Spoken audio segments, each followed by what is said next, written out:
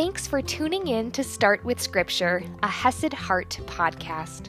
I'm your host, Audrey Grove, here to bring you scripture reading and application that can fit into your morning routine and your busy schedule.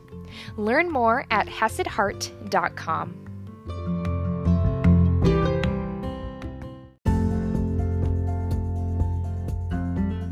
Good morning, my friends. Welcome to another beautiful day. My apologies if there's some loud, buzzing sounds in the background. I'm just in the car, in the air conditioning. We're making it work here to get these recorded for you before we head out on vacation.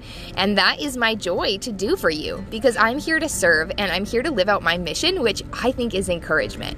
And speaking of which, I think if we were to sum up this book of 1 Thessalonians in one word, it would be encouragement. Because that's what we've seen. Paul praises them for their faith, their energized love, their hope, right? It's amazing. He's praising them for all of that, even in the midst of affliction. And he's mentioning again how they came. How Paul and Silas and Timothy and their companions, how they came to these people and how they loved on them with their lives. Yes, they shared the gospel, but they shared it in a way as if they were a father or a mother, a spiritual parent, if you will, with love, with encouragement, with exhortation. Encourage them to go both forward and upward, right? And today, we're going to see even more of that awesome encouragement. So let's dive into 1 Thessalonians chapter 2, verse 13, and I'm reading from the ESV.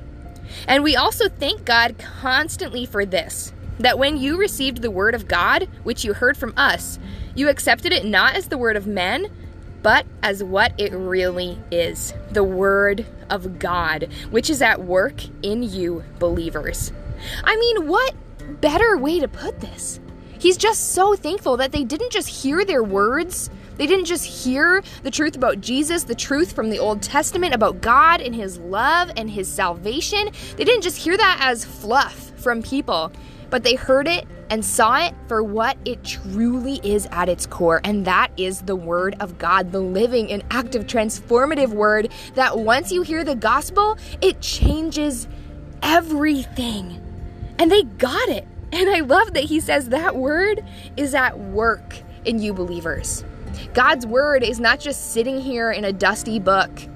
When you read it, it does something in your heart. It makes changes. It makes growth. It causes conviction. It causes encouragement. It causes comfort. It causes transformation. And Paul is encouraging these believers that they saw that. They didn't view it as fluff. They didn't view it as superficial. They didn't think it was for their awful schemes, if there were any, like greed or pride that we've talked about in the past. But they saw that it was truth and that it was transformative. He goes on, for you, brothers, became imitators of the churches of God in Christ Jesus that are in Judea. And Judea is the region surrounding Jerusalem, right? So where Jesus went to the cross, where he finished up his ministry. And he's saying now that you became imitators of these churches in Judea, in Jerusalem.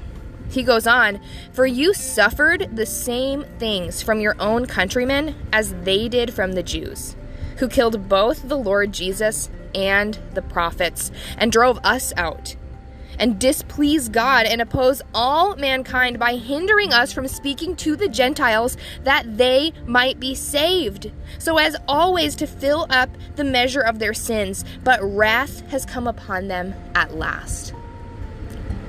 And even this is encouragement. Have you ever had something like a struggle that you're going through and you felt so alone? I know for me, to be vulnerable with anxiety, it's really hard to go through something. Your mind, honestly, just taking control sometimes. It feels like you have nothing you can do.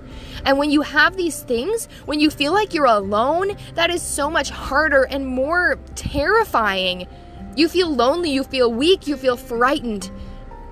But when someone tells you, you're not alone, Of course you're struggling with this. It's happened to me before. I know how you're feeling. That is so powerful. That is uplifting. That is encouraging because someone sees you. They know you. They've been going through what you go through. You are not alone. And that is the encouragement that Paul is giving here. Is it hard? Yes. Is it painful what he's talking about? Yes. Because he's saying, you're basically going through the same thing that Jesus and the Jews in Jerusalem went through, or the believers in Jerusalem, the Jews who became believers. Because those Jews in Jerusalem, the ones who were not believers, they were hard to live with. They crucified Jesus. They persecuted his followers. Just like in the past, the prophets were mistreated as well. And so it's not saying it's easy for you. No. In fact, he's saying you suffered the same thing from your own countrymen. We read in Acts that the Jews, they got jealous. They were angry. They mobbed. They rioted. And they kicked Paul and his companions out of the city. They drove them out because of their violence, and then they chased them down.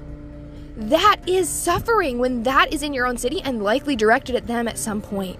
But he is encouraging them by saying, even in that suffering, you are not alone. Even Jesus went through this. And isn't that the best encouragement there is? Jesus, he was perfect, right? He was on this earth. He was speaking only truth, acting out of only love, and still he suffered. Still, he was persecuted. So you, no matter the difficulty, no matter the struggle, no matter the challenge, you are not alone. Someone else has been there. Jesus has been there. He sees you. He hears you. He understands you. You are not alone, and I bet you there's another person out there who's been through the same thing you have. And that is so powerful.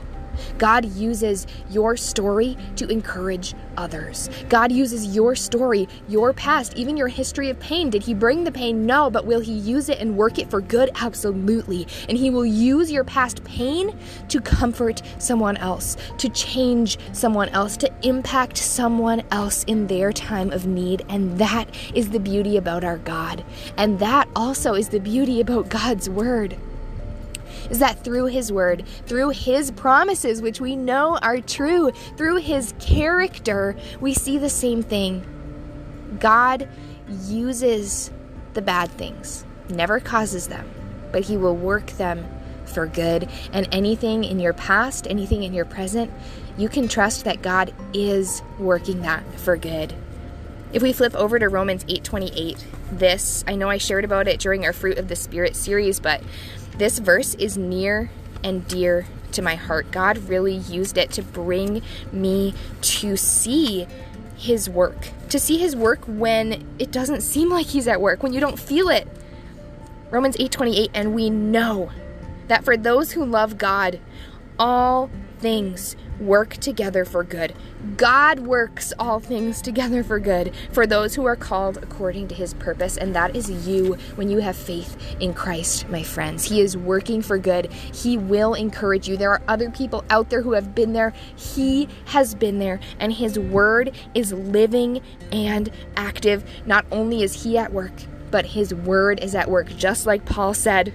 Just like Paul said, you received the word of God, which you heard from us. You accepted it, not as the word of men, but as what it really is, the word of God, which is at work in you believers. And it's at work in you as well, my friends. So take that truth with you. You are not alone. God is at work every time you read scripture. His word is at work. And I will see you tomorrow morning.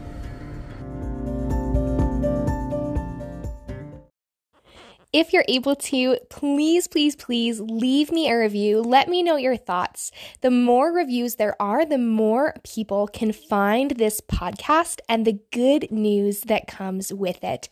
If what you're listening on won't let you leave a review, then I would ask that you would share. Click the share button, send the link to a friend who you think this would be valuable for. Share it on your Facebook, share it to your Instagram story. Get the word out so more people can enjoy God's word in bite-sized pieces to start their day off right.